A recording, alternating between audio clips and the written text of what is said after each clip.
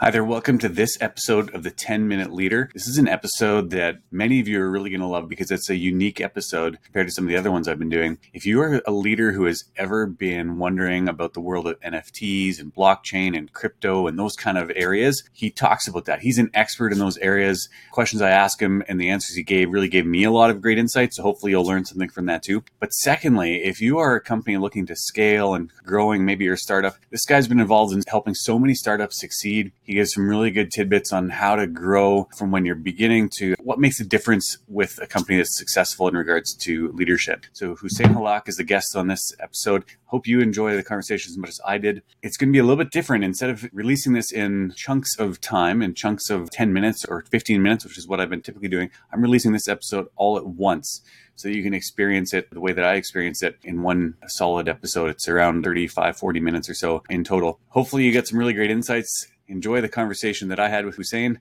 and drop any questions you might have in the chat. Hey, everyone. Welcome to this episode of the 10-Minute Leader. I am just really excited for our guest today. His name is Hussein Hallak. And let me tell you a little bit about him, and then I'll give Hussein you a chance to add any details as well. But welcome here, by the way, to start with. That's my cat. Listen, I'll spray you, Mittens, if you stay. Totally. How do I remove him? He's recently just loves to jump on my back. Listen, hey, that makes it more fun. Yeah, he'll jump back in, but I'm just gonna give him some warning. What's your cat's name? Mittens. There you go. Okay, so that's my the first thing. There we are. The listeners listening in, that's the first thing they'll learn about you. You have a daughter who has a cat. So yeah, I have a daughter and a son, and both of them have a cat. Mitts and Mittens. They named them. Okay. No, they don't get confused by the similar names. Yeah. So if you don't mind, he'll jump in and do this kind That's of thing. That's totally fine. Hard. That makes it interesting, right? For the video viewers of this, they're going to get the sneak peek at a cat in the podcast. And this is totally new. Like, I don't know what I did to actually gain this kind of attention or affection, but it's just happened. It won't stop. Maybe your shirt smells like tuna or something. Who knows? Something like that. Yeah. Yeah. So Hussein, let me just do a quick introduction for you. So from what I've been able to find from previous conversations that we've had, and also from some of the stuff I've done about the impact you've had online, you've kind of been embedded within the world of innovation, technology, and startups for like over 25 years. You've been involved in like so many different startups, mentored thousands of entrepreneurs. You've been involved in startup incubators, tech hubs. You've been featured in places like Forbes, BetaKit, Daily Hive, CBC. And in 2019, I found this. You were recognized as one of 30 Vancouver tech thought leaders and influencers to follow. That's pretty cool. And yeah, you've been involved in many different companies. Kind of two that I'll highlight here. You're the founder and CEO of Next Decentrum. I'll give you a chance to share a little bit more about what that is, but I share about that. And also creative director of Crypto Pharaohs. Basically, you're an expert on anything to do that's around innovation, new technology, startups. And you actually teach on things like blockchain and NFTs and other new technologies as well to different executives and businesses. So welcome here. Oh, I was going to say too, you also play chess with your kids. You like good drama and science fiction, drawing, and every once in a while you play guitar. How does that introduction sound for you, Hussein? It's pretty close. It's a brilliant introduction. Why you're scratching me? Sorry, guys. This is hilarious and interesting at the same time. So yeah, thank you very much for the introduction. And recently, for some reason, I think one of my talents is acquiring the love and affection of Mittens, this cat right here that is sitting and now like immovable. Whatever I do, he loves me more. I don't know what I did to do that. I fed him too much, I think. So thanks for the introduction. Really happy to have this conversation. Looking forward to it. And yeah, it's going to be a lot of fun. Yeah. Well, how about you start with giving me a 30-second summary of what Next Decentrum is and Crypto Pharaohs, what those companies are. All right. So Next Decentrum is a company that we started 4 years ago. I was really passionate about blockchain after learning about it. I love technology. And when I started learning about blockchain, I found out how hard it is to learn. So it was really difficult for somebody, even someone like me, who I studied engineering. I've been reading about technology all my life, and I think I'm pretty smart. I have a high opinion myself. So it was very displeasing, to say the least, to feel dumb when I'm reading about blockchain. It's like, why is it so hard? So what that led is I thought I could add value along with my team to build a company that works in education in the blockchain space. So we started Next Decentrum as a blockchain company for education. Then when NFTs kind of came about, we pivoted, and I can talk a little bit later about deeper into why we pivoted into building for an NFT platform, which is what we're doing right now. And our NFT platform called Momentable, and we released an NFT collection called Crypto Pharaohs. So that is kind of longer than 30 seconds, but that's a little bit about how I got here recently. Happy to dive deeper into any of those. Yeah, definitely. And I think that, as we go through, one of the things that I want to talk about, because you've used already terms like blockchain and NFTs, and you're probably familiar with things like cryptocurrency. And those kind of terms are terms that a lot of leaders in the business world these days, we've all heard them. Right. We all have at least a basic understanding of what they are, but very few people actually know more than just the basics. Right. So what's important, like maybe give the Coles notes as to like, what's the simplest explanation as to what these kind of technologies are, what the value of them is for people, like maybe talk a little bit about that.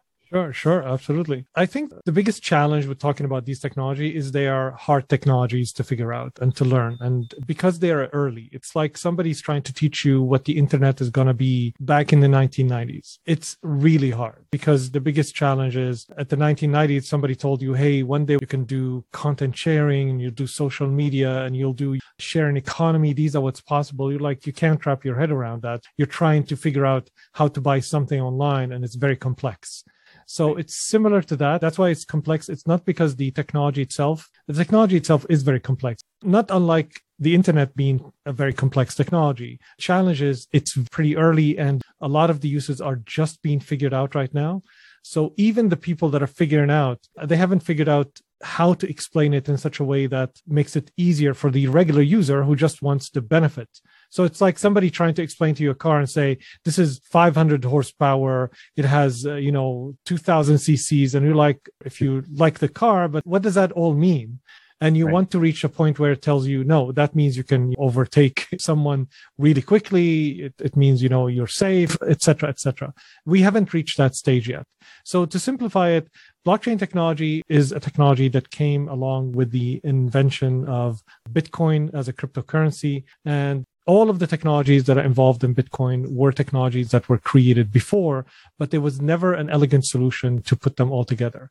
And the biggest challenge with putting such a solution together is how do you get multiple computers that are decentralized?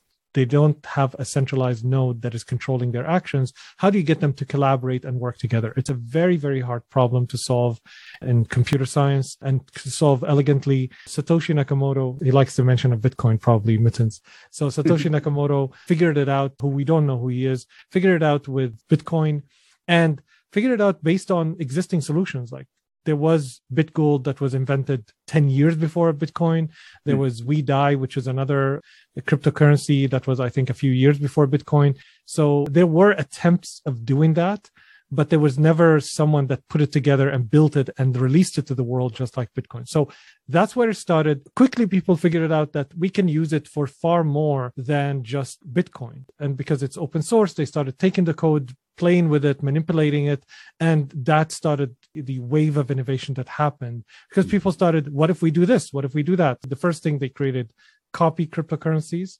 That's the first thing. The second thing is that can we build on top of it? Because since this is currency, we can build financial applications on top of it. So they hit some snags and somebody came about and Vitalik Buterin invented Ethereum, which is a place where you can build applications on top of it. And suddenly we have this whole ecosystem where you can really build anything just like you would do with an app store or on the internet. And the sky is the limit, for the lack of a better way to explain it.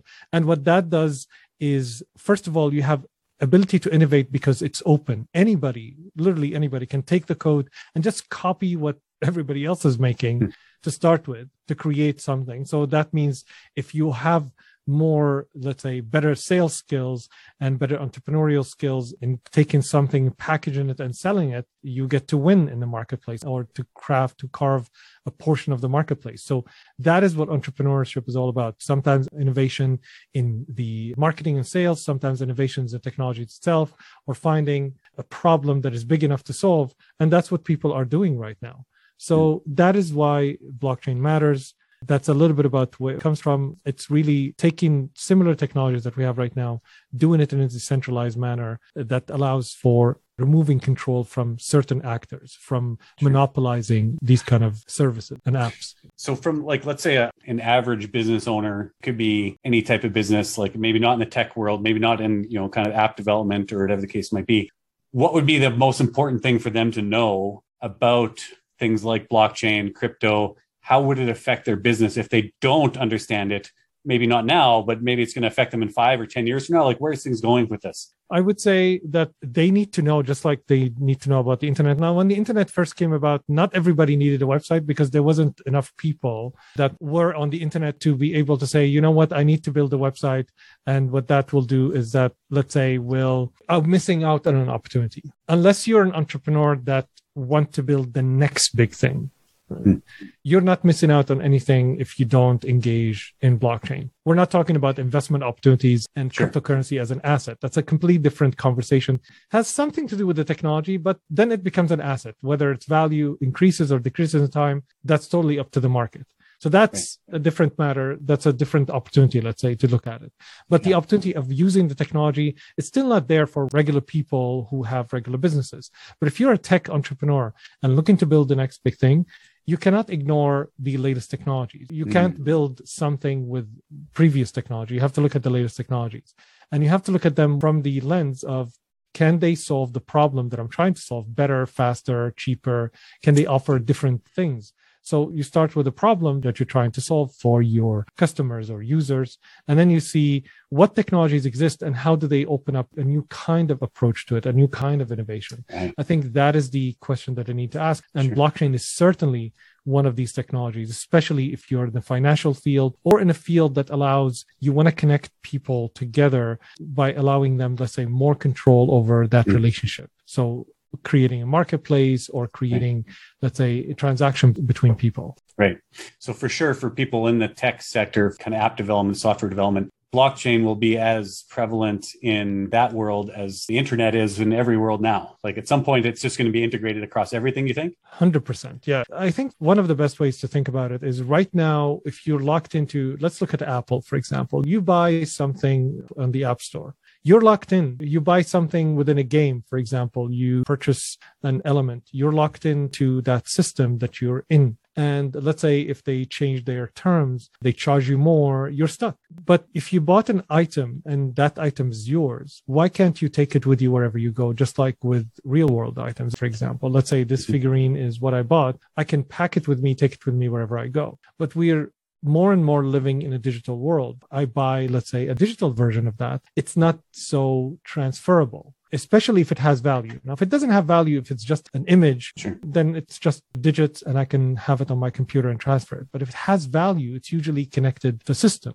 To give you an example, stock market. Stock, for example, if I buy a stock from somewhere, let's say from the New York Stock Exchange, I can't take that stock and sell it on the London Stock Exchange. It doesn't have value there because it's not part of that ecosystem. I have to sell it on that stock exchange. If I have, let's say, a certain asset, let's say an art or an artifact, if it becomes digital, I can't move it anywhere. If it's, let's say, let's take a marketplace, let's say Deviant Art or something, and it's part of their ecosystem, I can't simply take it anywhere. With digital elements and with blockchain, I can have a single source of truth, a single database that, let's say, several marketplaces can connect to it, and I can move my asset from marketplace to marketplace because the proof that I own it doesn't only exist in a database that is isolated with that marketplace. It exists in a database outside of it, which is the blockchain that I can connect to. So all of these marketplaces are connected to that, and they take the information from that database. So they know I'm the owner without having registered with them ever. Now I have to go from, let's say, whenever I go to a new website, I have to register and prove to them who I am. And then I have to go through certain processes. That is not the case with blockchain. So it creates a world where it's easy for mobility of finances. It's easy for mobility of assets. It's easy for mobility of identities for people between different marketplaces, between different properties online. And hence, that's why the metaverse has started, because it's a place where you can live online. Now, if you want to live online, if you want to have your items moved from one place to the other, and you want to own them, and you want to prove that ownership, there was no way to do that before. You're reliant on the provider. Now you can rely on the blockchain, and you can take your assets wherever you go. You're unhappy with a certain provider, you just pick up your stuff, just like you would move in the real world. Right. Which is fascinating. Yeah. We cannot wrap our heads around that, because we're trying to think of the new world of how we lived in the old world, and it's different. Yeah, it'll be completely different. Even 5 years from now, 10 years from now, like people are going to look back in conversations like this and be like, wow, like that was so basic, or that was so off, or that was so different, because it's going to be so different, right? Like you have a much better understanding than I do, of course, right? But just kind of it's a different world we're getting into. Yeah. The biggest thing I think in that world is that in many ways it's different than what we have, and in many ways it's similar. The people's needs are still the same. So for example, right now, the world that we're in, which is NFTs, a lot of people say, well, how does this have value? Or why would anybody buy something? And there's a philosophical kind of approach, and people try to find value. If I tell you, let's say I'll show you this thing, okay? I tell you about it and say, I picked this up, from a toy store next to our home. I liked it, so I bought it. Okay, maybe it's worth $10.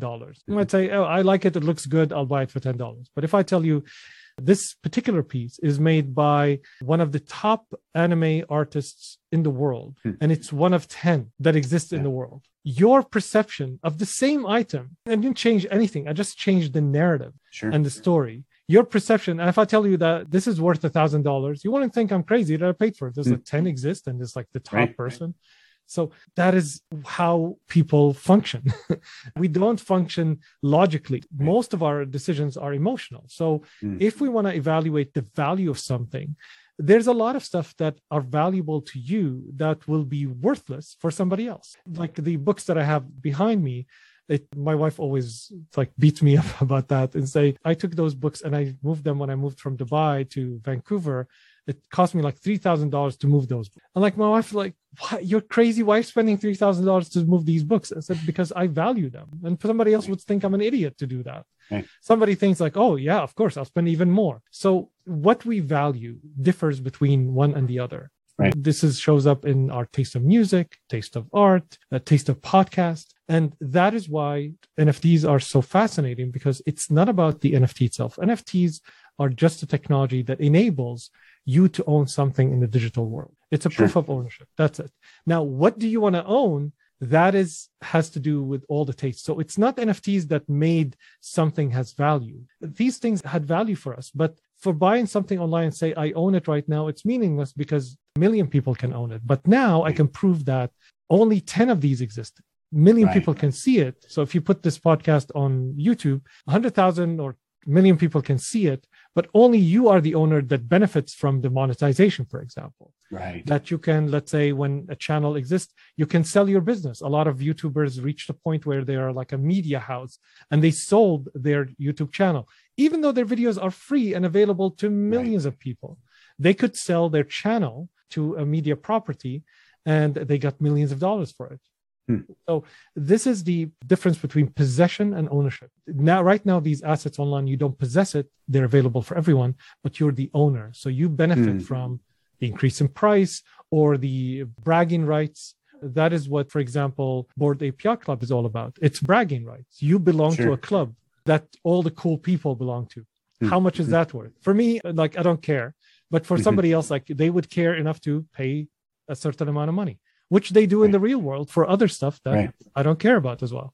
Well, and I love when we had our first conversation a while ago, I asked you about, NFTs, and I loved your answer then, and maybe you can reflect it back, but I asked about hey, should people invest in NFTs? And I liked how you reframed it and saying that there's other reasons that NFTs are worthwhile, not just trying to make it don't buy them as an investment. Maybe share with me a little bit more on that. Why would someone buy an NFT?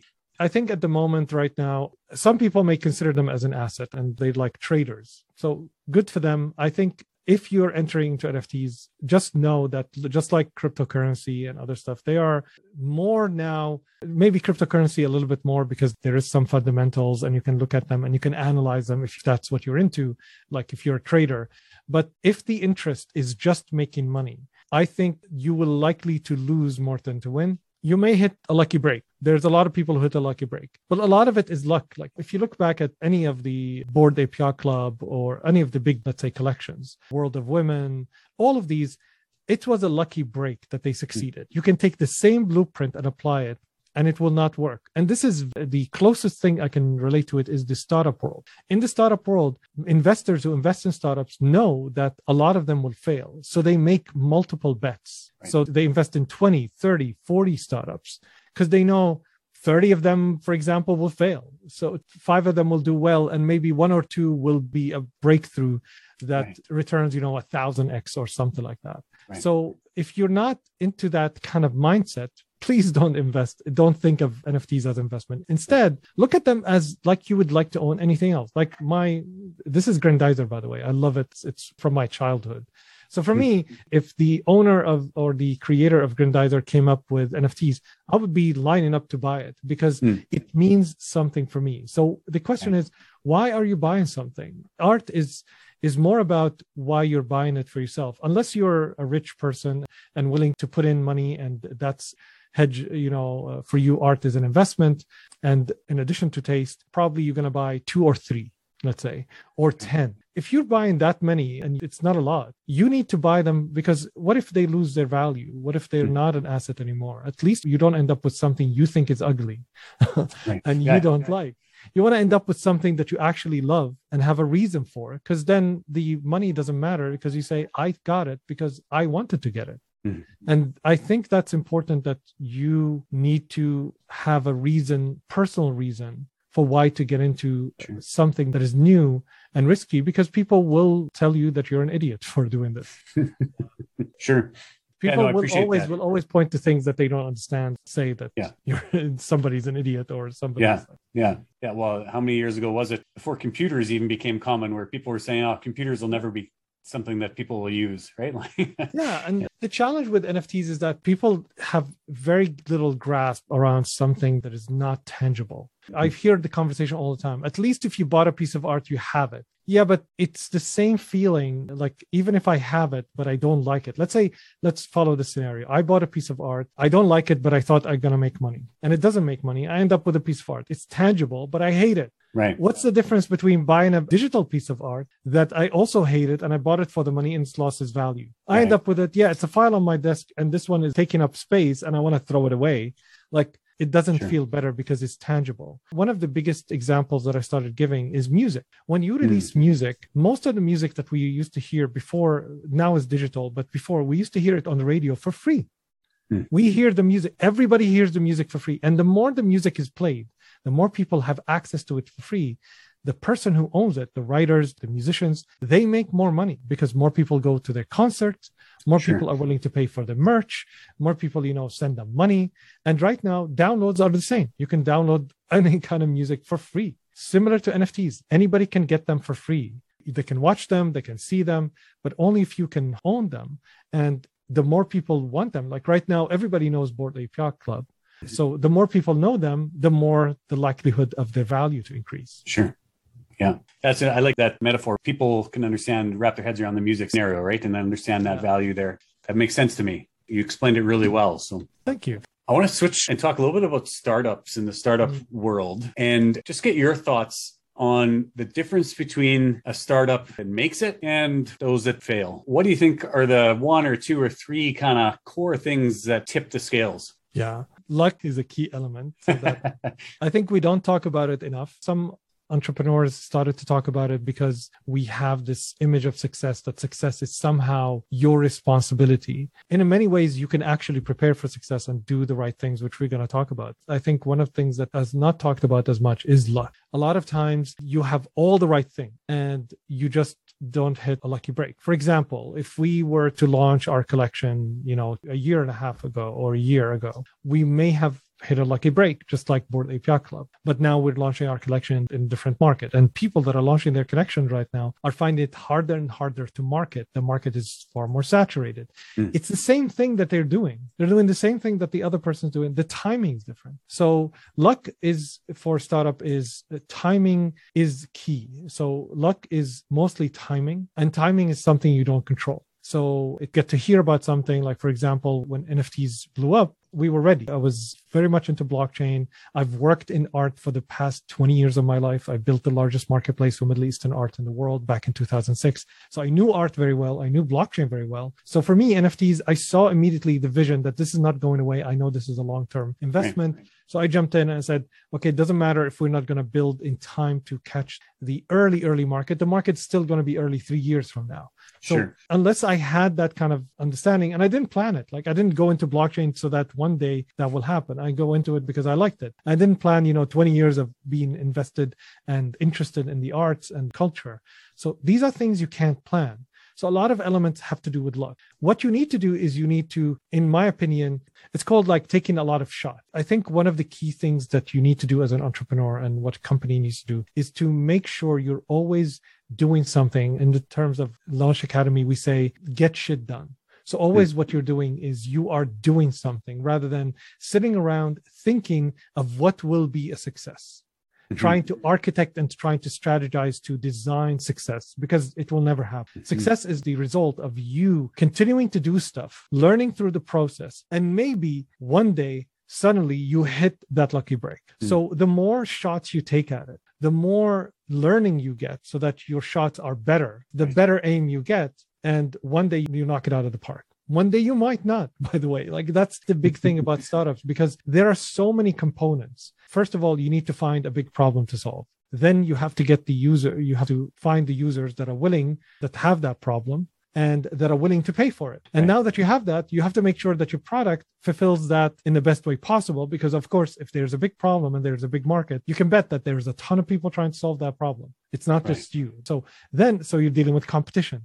Then you have to raise enough money or generate enough revenue for you to build a company, because in order to deliver requires that you build a company. Now that you've done that, now you need to deal with the pains of growth, marketing, sales, because once people see that you're successful, you can bet that they're going to raise money and they're going to come attack your marketplace. So more competition increase. So you have all of these things that you have to figure out. That's a lot of stuff to figure out. It's not just one. You have to figure out a ton of stuff. And in addition to that, you're still human. You have time to work, you have family, you have to work with teams and, team dynamics. You have to become a better leader. None of that you prepared. Maybe you just thought as like, wouldn't it be cool to build this thing? And suddenly you're leading a company and you're not getting to do the stuff that you love. Like 80% of the stuff that you're doing is mundane day-to-day stuff. It's really hard to get a startup up and running. That doesn't mean to discourage you, but that actually means that just know what you're getting yourself into. It's like the same thing when you play basketball or soccer or any kind of sports. The championship, when you hold that cup, is one moment in time. But if you look background, there are days on end, years on end of you grueling exercises and training and playing and losing and taking shots and losing. What is it? Michael Jordan said he missed like 70% of the shots he took. And that's Michael Jordan.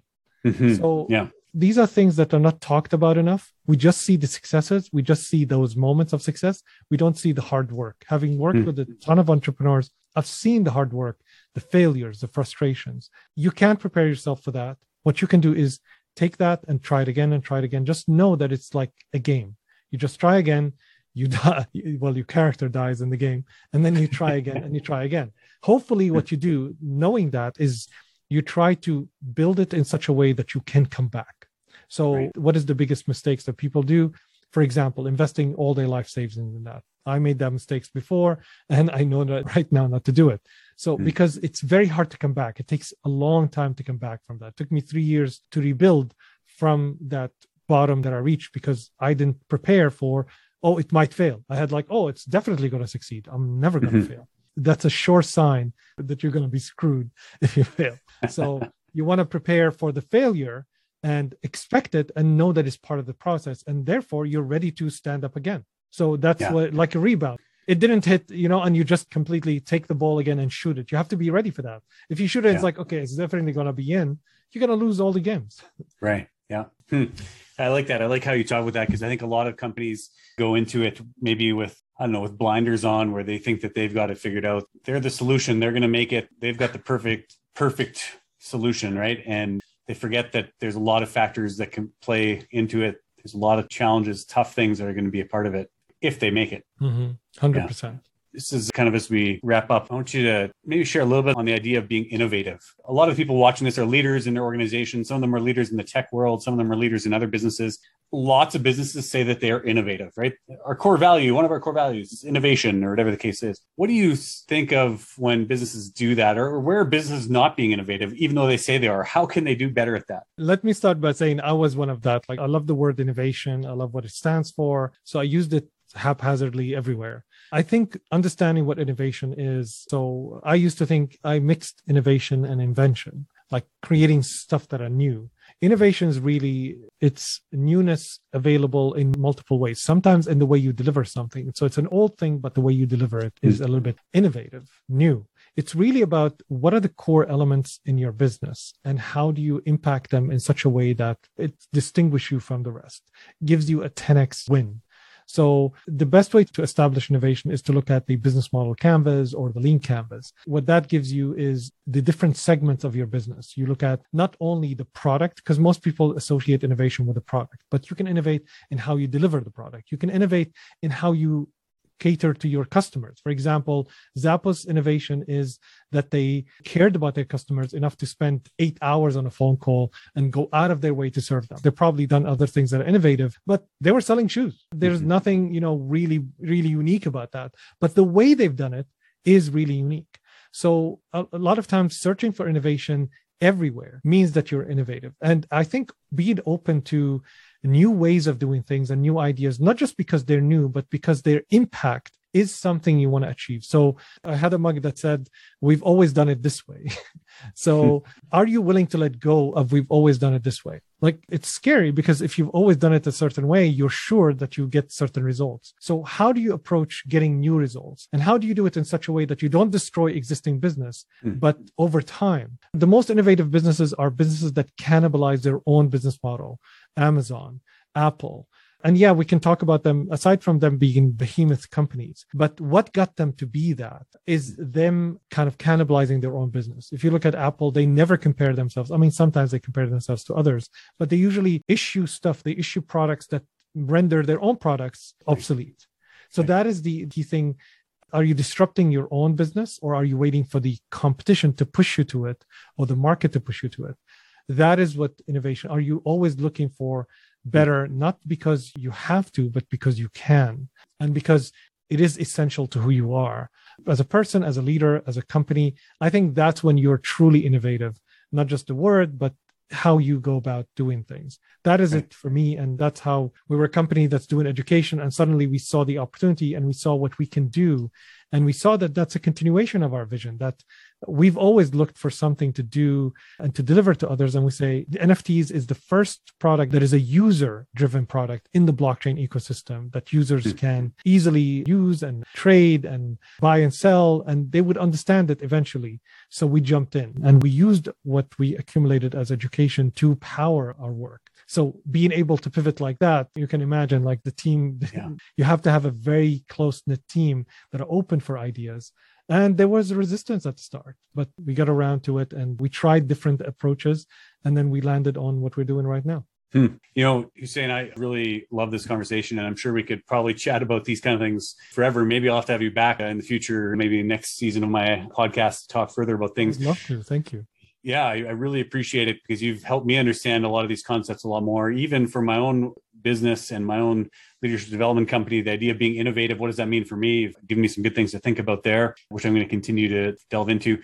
I always like to ask one fun question at the end of these conversations. So you said that you like to binge on good drama and science fiction. So what's the science fiction that you recommend others binge on? That's, I don't know, your favorites.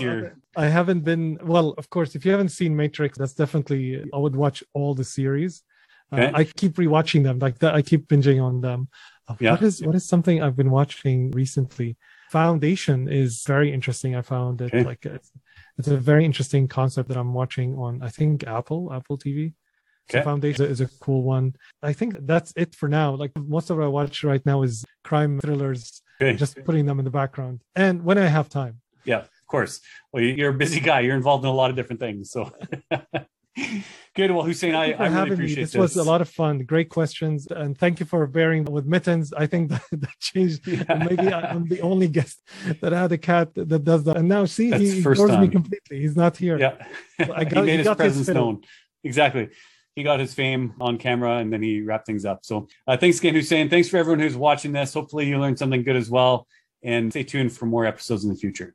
Thanks for watching this episode of the 10-Minute Leader. I hope you enjoyed listening to it as much as I had fun recording it with Hussein. As always, if you are a leader, be intentional with your leadership. Don't leave it up to chance. Think of ways where you can grow, where you can bridge that gap between where you are and where you know that you can be in order to grow your influence and grow your impact. Tune in for more episodes of the 10-Minute Leader to help you do that.